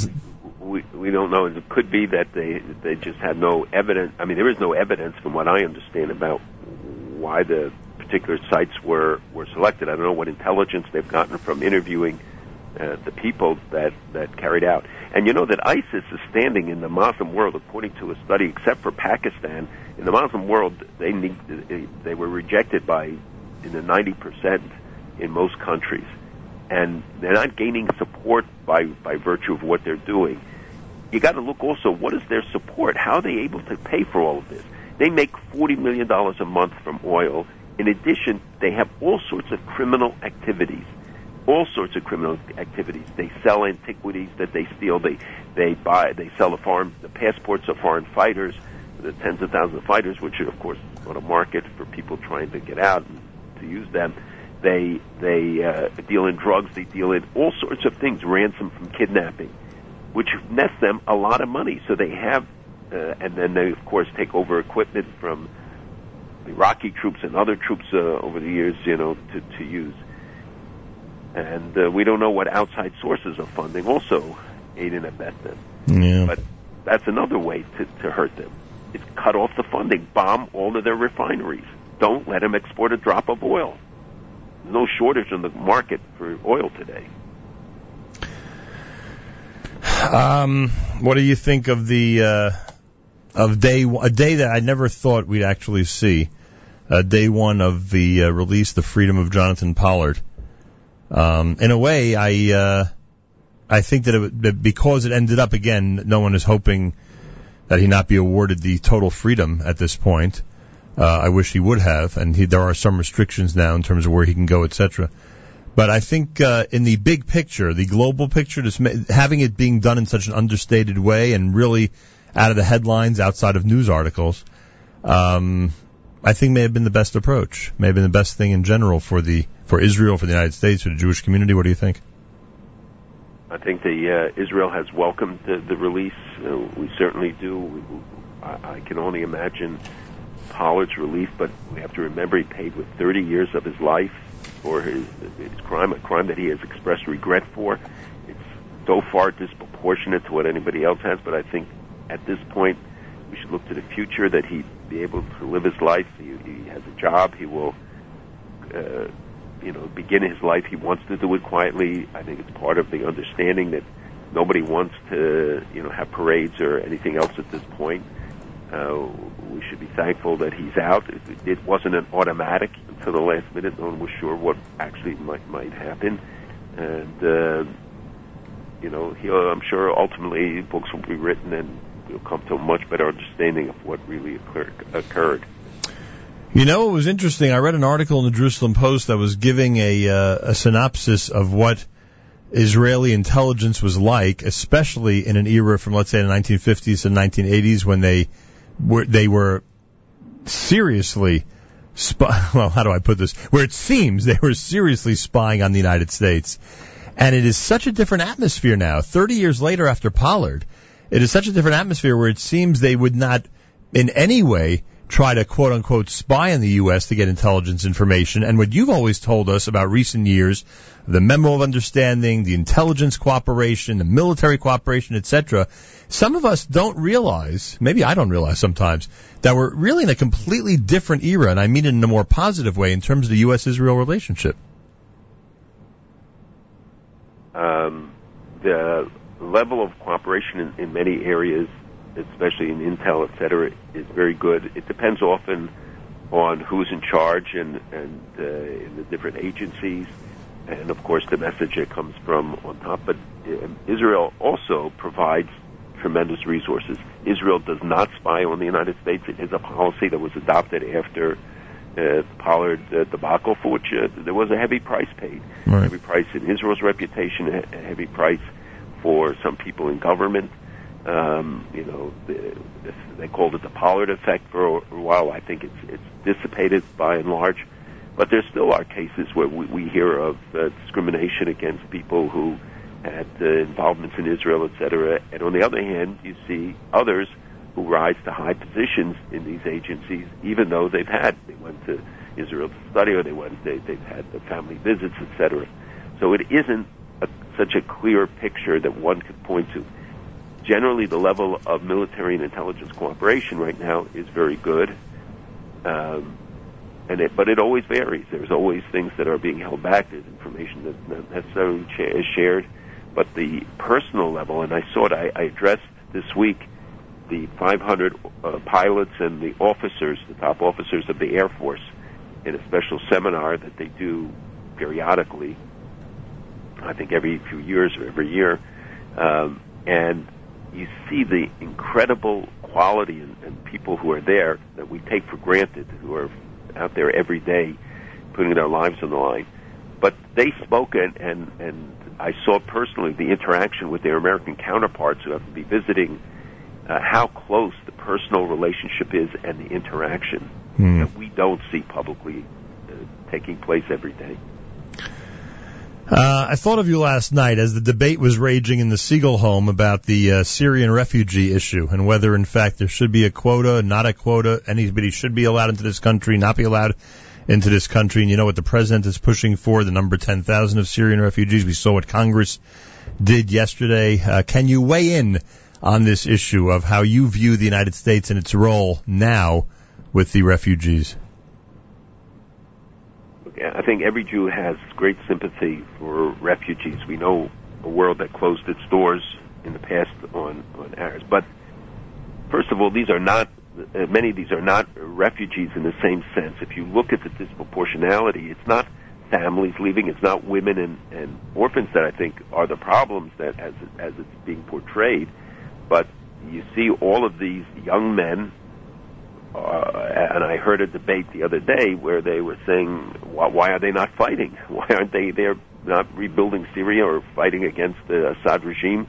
That caused the problem, and that the only way you'll solve it is solving the situation at home that's driving people out. But I don't know to what degree, even if things were calming down, would people not want to leave and certainly go to Europe, go to elsewhere, go to America, for a better life and better circumstance, which we understand. But you create a circumstance by such a massive flow of people that, A, you can't properly weed out the potential dangers, and you know that at least one of the people in the Paris attack came through this way. Two, that the demographic imbalances in Europe, or balances in Europe, are going to be impacted, especially with Germany, where I just saw the study that they will have 20 million Muslims by 2020. The other projections that we see, and you can't integrate the people fast enough. You can't give them decent jobs and work them into the societies of the countries if it's not done in an orderly and thoughtful way. You know what today is the largest Muslim city in Europe? What is the largest? Moscow? Right. Nobody believes it, but it's Moscow. They have between 1.5 and 2 million Muslims. Now, many of them came from Central Asia, and there are estimates that there are a couple of thousand Russians and former Soviet Union territory people in ISIS today.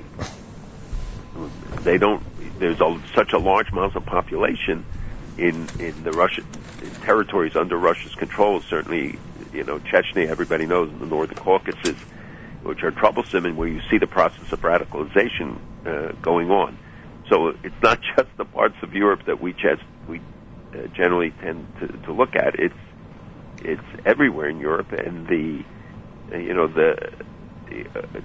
to grant people who are really seeking asylum from persecution, etc., would make sense. But you've seen all the statements, and again, it had to take somebody with greater expertise about the fact that Christians are discriminated against when it comes to getting out or not, who are certainly in grave danger, or Baha'is in Iran or others, as opposed to this massive flow across borders of tens of thousands of people a day that, just end up in these populations, and who's going to integrate them? Are they going to create then camps within every country and to perpetuate both the poverty and then the breeding ground for more attacks? Yeah. Big issues, that's for sure. History, and Jewish history specifically, as we know, really has its ups and downs. And there have been some very, very challenging times Many quite recently, historically, 20th century, some really, really challenging times and dark times. And you turn around and almost in an instant, so to speak, things are completely different. Enemies are eradicated. Countries, become diplomatic friends and move on. So many different crises, and I try to tell this to people in the next generation who sometimes panic about the situation. Is there anything that you could tell us this morning that would put a positive ending to all this, that where you see some light at the end of the tunnel, and that the free world will in fact respond the way it has in the past to eliminate the darkness and to really light up the world? First of all, there's a lot of good news when you look at the situation in Israel. Some of the new discoveries that they've come out with in recent weeks, and the medical devices and treatments for all sorts of diseases, etc. So there's a lot of good news that Israel is alive and well, and the fact is that Jews who are persecuted have a place to go. Here you have 21 Arab countries, and they have to escape to Europe. Why aren't they going to Saudi Arabia, which is underpopulated, or UAE, or all these other places, countries? They don't take them in.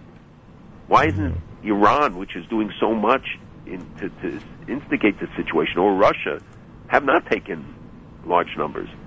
But thank God Jews go to a country that is certainly a 21st century country, have a democracy and a place they can live, and they will be accepted. And no matter what the burden is, their conditions, there is an open door for them. So we are really in the most unique position. And I will tell you that Arabs there, I've heard it from Arab leaders saying, hey, you guys are not in the same circumstance. We don't have an alternative. You do. And you see how much more the Arab states continue, despite everything, to look at Israel in a different way. So I think that it is truly a complex time. It's a difficult time. I think Israel moving against the Islamic movement was a good move this week. It's something long overdue. They should have outlawed him a long time ago. I think the need to stand up firmly and forcefully, and that the West will ultimately have to make some tough decisions. They do not seem ready for it. They don't seem willing to make the tough decisions, and each time excusing it or not putting the onus where it belongs, naming names and saying that there is an Islamist problem, because Muslims are the biggest victims of them, the first victims of them. And that's the precedent, by the way, that we keep hanging our hat on, and that is that the West has made important decisions in the past. Now we need them to make it again. And we need leadership that will be willing to, not just to throw out ideas, and the debate shouldn't be over, letting in orphans, because I don't know how many orphans there are, 3-year-old orphans are waiting to come into the country. It means the discussion of a very serious issue. How do you protect the country? How do you protect when you know that there are forces that want to infiltrate, and whose goal is the destruction of America, the destruction of democracy, the destruction certainly of Israel, but their fundamental, their great Satan is the United States. Yeah. The European countries too. Do they think about what are the ramifications? They say they need population, that they need, because the European population is so much older, and that this will invigorate the economy.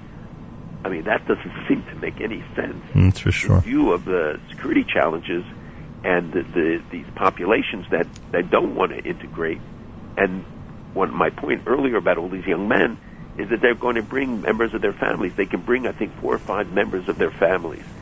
So when you see the projections by those who have studied this issue, and I'm certainly not an expert on the demographics issue, they could tell you how many they can project how many people will in fact be involved. Because once they're there, then they're going to bring families or relatives, and you see the pictures of these long lines of people. There are very few women and very few children. It's all seemingly able-bodied men.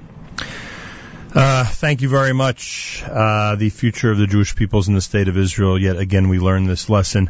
Next week, Thanksgiving weekend, so we'll reconvene 2 weeks from today. And I thank you, Malcolm. Have a wonderful Shabbos. Happy Turkey. Have a good Shabbos, and to everyone. And they should be optimistic. We will overcome. We've had worse problems in the past. Today, thank God, and seeing those Air Force guys and looking at the F-15s and all the great innovations, we are in good hands. Yeah. Especially remember the Shabbos and davening. 100%. And in good hands of the one above as well. Most importantly. JM and the AM, Friday morning, Erev Shabbos Parshas Vayetze with candle lighting time at 4:14, very early, 4:14 on this Erev Shabbos. This is time each and every Friday, every Erev Shabbos. With great pleasure we present Rabbi Benjamin Yudin, spiritual leader of Congregation Shomrei Torah in Fair Lawn, New Jersey, to address the entire listening audience concerning the Torah portion of the week. Good morning, Rabbi Yudin. Good morning, Nachum. Good Erev Shabbos, everybody. Tomorrow we have the privilege of reading Parshas Vayetze. Parshas Vayetze, with its 146 psukim, is an exceedingly rich parsha. It contains, to begin with, that incredible, majestic dream that Yaakov has in the place where the future Beis Hamikdash is going to be built, of the ladder ascending to heaven, and the angels of God ascending and descending on this ladder, and Hashem giving Yaakov an incredible insurance policy that Hinei Anochi Imach, I am going to be with you, says God to Yaakov, Ushmarticha, and I will watch you, and I will bring you back. V'ashivosicha el hadomo hazos, ki lo ezavcha, I will not forsake you. Wow. Yaakov then goes to the house of Lavan, as he is instructed by his father, and he builds the family of Yisrael, 11 sons and 1 daughter. When Yosef is born to Rachel, Yaakov says, time to go back, meaning the one that can combat Esav has been born, and the parsha ends with Yaakov arriving back at the soil of Eretz Yisrael. I'd like to point out a very interesting phenomena which is most unique in our Torah, and that is as follows. As we know, and it's one of those we had at first, that when the Torah goes from topic to topic, from one subject to another, then most often there is what you would call in English a new paragraph. In the Torah, these paragraphs are either called psuchos, whereby the Torah ends one thought and the rest of that line is open, hence psuchos from the word pasuach, the line is open, or stumos. Stumos means that the new paragraph or new idea continues at the end of that line. In the 146 psukim, verses of Parshas Vayetze, there is not a single break in any of the columns as the Sefer Torah is written, in every single Sefer Torah. This is called a parsha, which is stuma. Stuma means literally closed. Now, the question is why?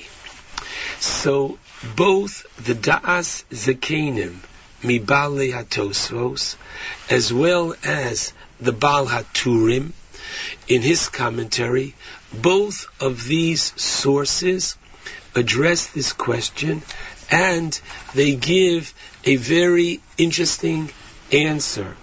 Says the Baal HaTosfos, why is this parsha stuma? Because Yaakov leaves Bitsina. He leaves literally, secretly, quietly, mipnei Esav, not to be detected.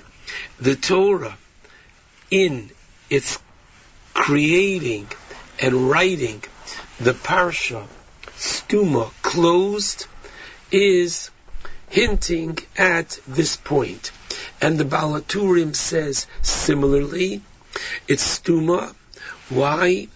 Lefisha Yotza b'Seiser, Yaakov left literally, quietly, secretly, ubarach behechavei, and he fled, hiding, and therefore the Torah reflects this condition.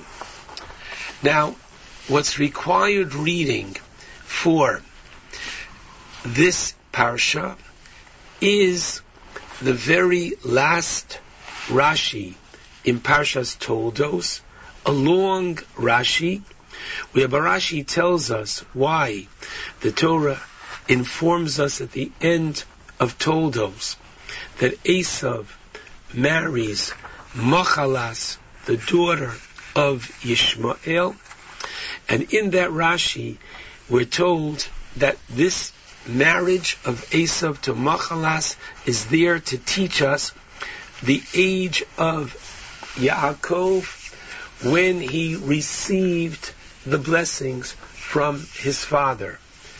How old was Yaakov? Contrary to what many people might be thinking, he was 63 years old, as Rashi proves. Yes, 63.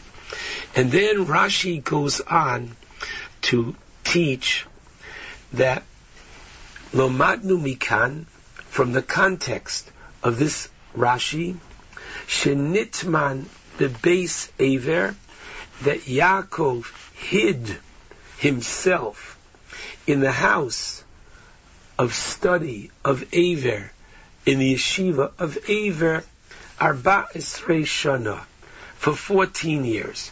And only after that does he go to the house of Lavan, as our parsha picks up in the second aliyah.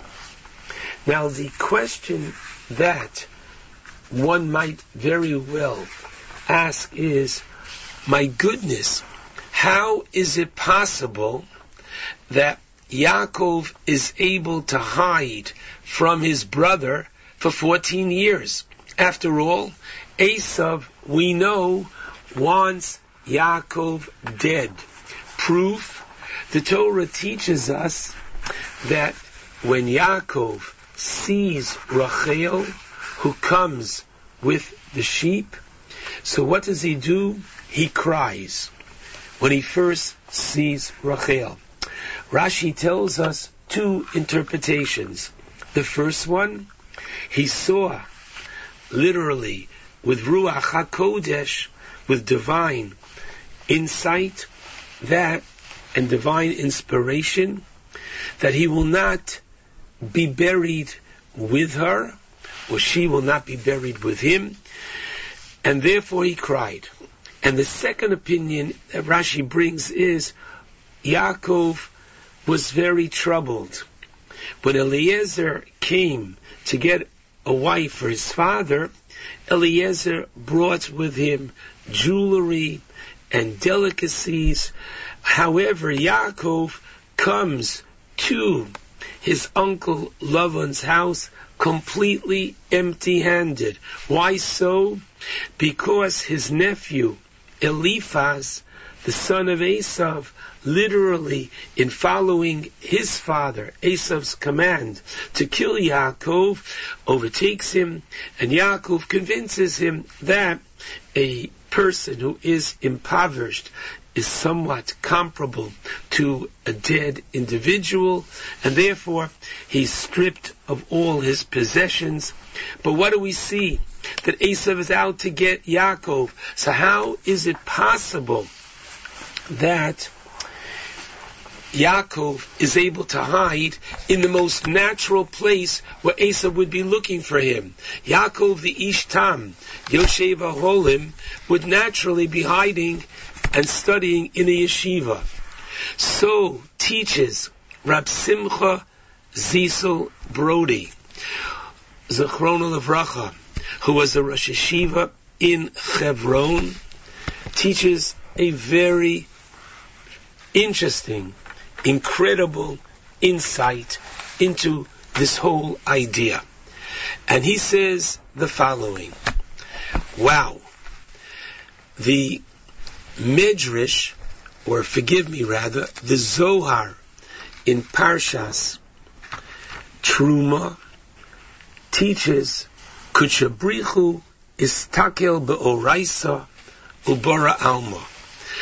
God looked into the Torah as the blueprint, and then he created the world. Now what does that mean? He says this is literally to be taken, that the Torah is not a record of the events of the reality which took place, but rather the Torah creates the reality as opposed to simply recording it. And so he says that for 974 generations prior to the creation of the world, as found in Yalkut Shimoni, in chapter 12 of Tehillim, where David HaMelech says, in Tehillim verse 7, Imros Hashem Amoros Tehoros, the words of Hashem are words that are pure. And it continues, Ba'alil La'oretz, clear to the world. The Yalkut says literally that God wrote the Torah, but not only wrote the Torah, but that each word and every letter is exact. And if one letter would be missing from its place, the whole world would be off kilter. And so over here, what does the rabbis mean to teach us when they teach us the parsha of Vayetze is stuma? It means that the Torah itself created the environment, created the wherewithal for Yaakov to be able to hide. Because this whole situation is described in a rather compact situation, it created a new reality for Yaakov. And lest you find this not only startling, but most challenging, he supports this thesis from a very interesting Gemara. The Gemara in Shabbos 115b, 116a tells us that God himself put the inverted nuns before the two psukim of Vahi ben Soa and Uvenucho Yomar, which are found in Parshas Bahaloscha, to teach us that this is not its proper place. Really, where should these two psukim be? Vahi ben Soa Haron, and when the ark was taken and it was traveled, should be 50 paragraphs earlier in Parshas Bamidbar, chapter 2, where it describes how the Jewish people traveled. The nation traveled first, the camp of Yehuda, then the camp of Reuven, thirdly came the Levium, and with the Levium came the ark. So the ark should be over here, Vahi ben Soa. Why is it placed in Baaloscha? In order to separate between one Pur Anus and another, one tragedy and another, one bad thing and another, not having two together, because two together would emit something which would be negative for the Jewish nation. And just as Chernobyl, unfortunately, you couldn't feel it, you couldn't touch it, but within a radius thereof, there was something that unfortunately was so sad. It created a terrible state of being. Here too, the Torah is creating with the buffer of Vahi ben Soa, avoiding this state of Pur Anus negativity. Amazing. The Gemara says over there that Reb Shimon ben Gamliel says in the future Vahi ben Soa will be restored to its future place. In the future, when Mashiach comes, you'll get out of shul 2 minutes later in Parshas Bamidbar, and 2 minutes earlier in Parshas of the Parsha where it appears now, of where Bahaloscha. What is this for us? We live, unfortunately, today in very challenging times. And therefore, I want to assure everyone, the Torah teaches at the end of Parshas Vayelech that God says regarding the Torah, Ki lo sishachach mipi zaro, chapter 31, verse 21. The Torah will never be forgotten from the mouth of its offspring, the Jewish people. There always will be a Jewish people. There always will be a Jewish people studying Torah. And therefore, just as Vayetze Yaakov and the Parsha is Stuma to give the environment of Yaakov successfully being hidden, something which defies nature, the very survival of the Jew, which Rav Yaakov Emden, Seichet Tzadik Levracha, said, there's no greater miracle than the survival of the Jewish people. How do you explain it?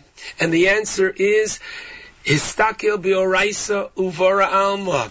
God created a world, a reality to match the blueprint of Torah.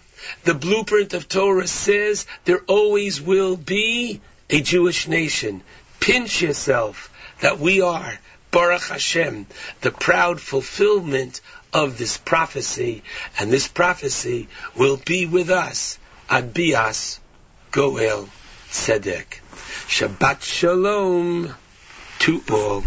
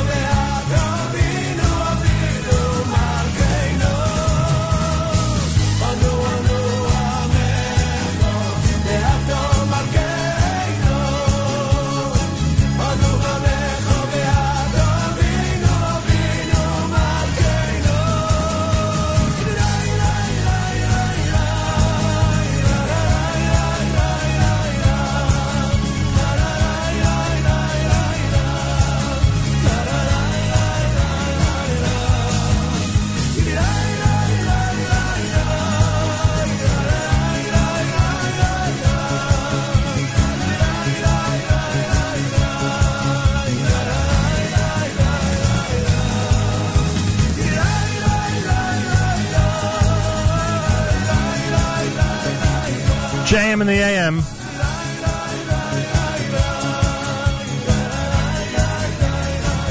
Oh yes, Avinu Malkeinu. Knowing the role of the one above in all of this. 10 minutes before 9 o'clock Friday morning, it's JM in the AM on this Erev Shabbos Parshas Vayetze, candlelighting at 4:14. Matis hosts JM Sunday this coming Sunday starting at 7 a.m. Eastern Time on the stream at jmam.org and, of course, on the NSN app. Don't forget, Naomi Nachum follows us 10 minutes from now with Table for Two.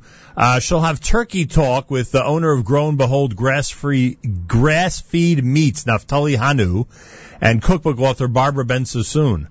They'll be coming up 10 minutes from now. The video's already up on the NachumSegal.com homepage. You could see everything at 9 o'clock this morning as it's happening. And, of course, you could tune in and listen in. Kedem presents the incredible Erev Shabbos music mix all the way until candlelighting time. No better way to prepare for Shabbos. Don't forget that JM Sunday starts at 7 a.m. with Matis. And, of course, Court Report with Elliot Weiselberg with Yeshiva League Sports starts at 7 p.m. Sunday with Elliot. Binyamin Segal is rumored to be hosting this coming Monday morning here at JM in the AM. I'm going to take a few days off and head to our meetings for the Paris Jewish Unity Initiative, which we're going to be conducting and bringing to Europe during Chanukah 5776. As we get closer and closer to the fourth night of Chanukah, we discussed this at length yesterday with Robert Ben Rimon. Those of you who missed it can check out the archives. A news story seems to be flying around everywhere about our conversation about it, so you can see that as well. Jonathan Pollard has been released.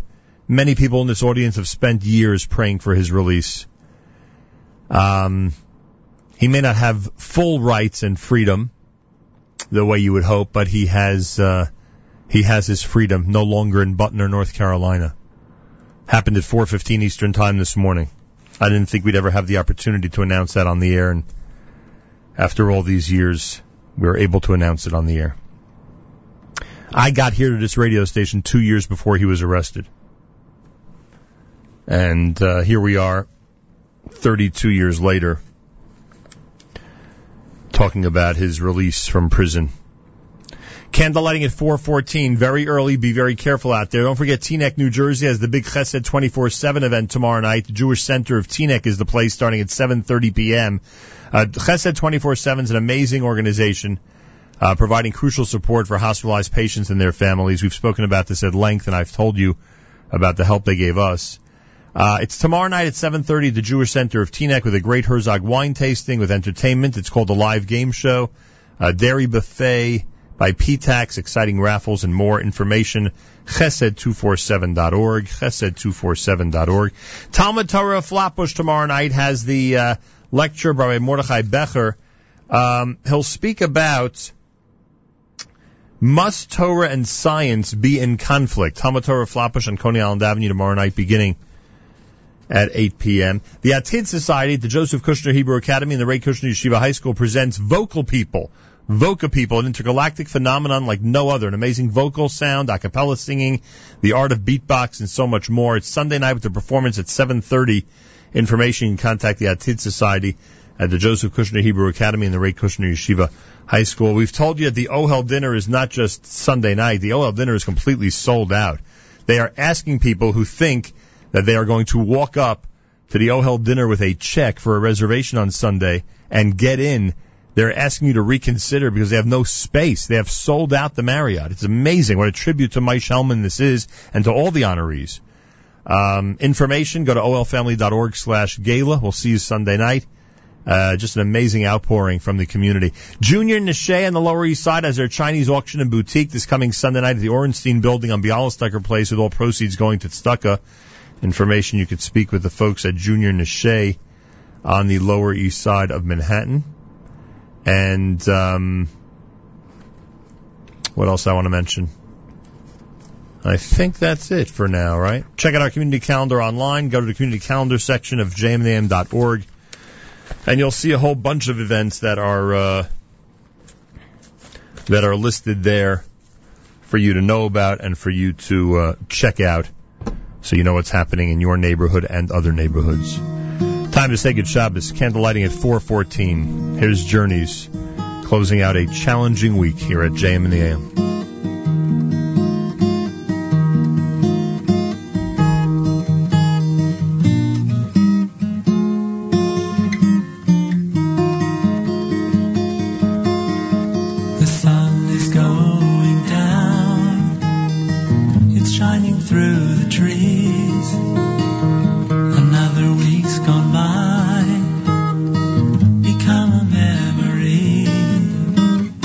So throw away your hammer, there's nothing left to do. Go on home and find the gift that's waiting there for you. Oh, it's time to say good Shabbos, 'cause all your work is done. Gonna spend a day together with the Holy One. Say a special blessing on a cup that's filled with wine. Man and his Creator, it's a very special sign. Your candles will be burning, they'll fill your home with light, singing songs of Shabbos well into the night. So throw away your hammer, there's nothing left to do. Go on home and find the gift that's waiting there for you. Oh, it's time to say good Shabbos, 'cause all your work is done. Gonna spend the day together with the Holy One. Say a special blessing on a cup that's filled with wine. Man and his Creator is a very special sign.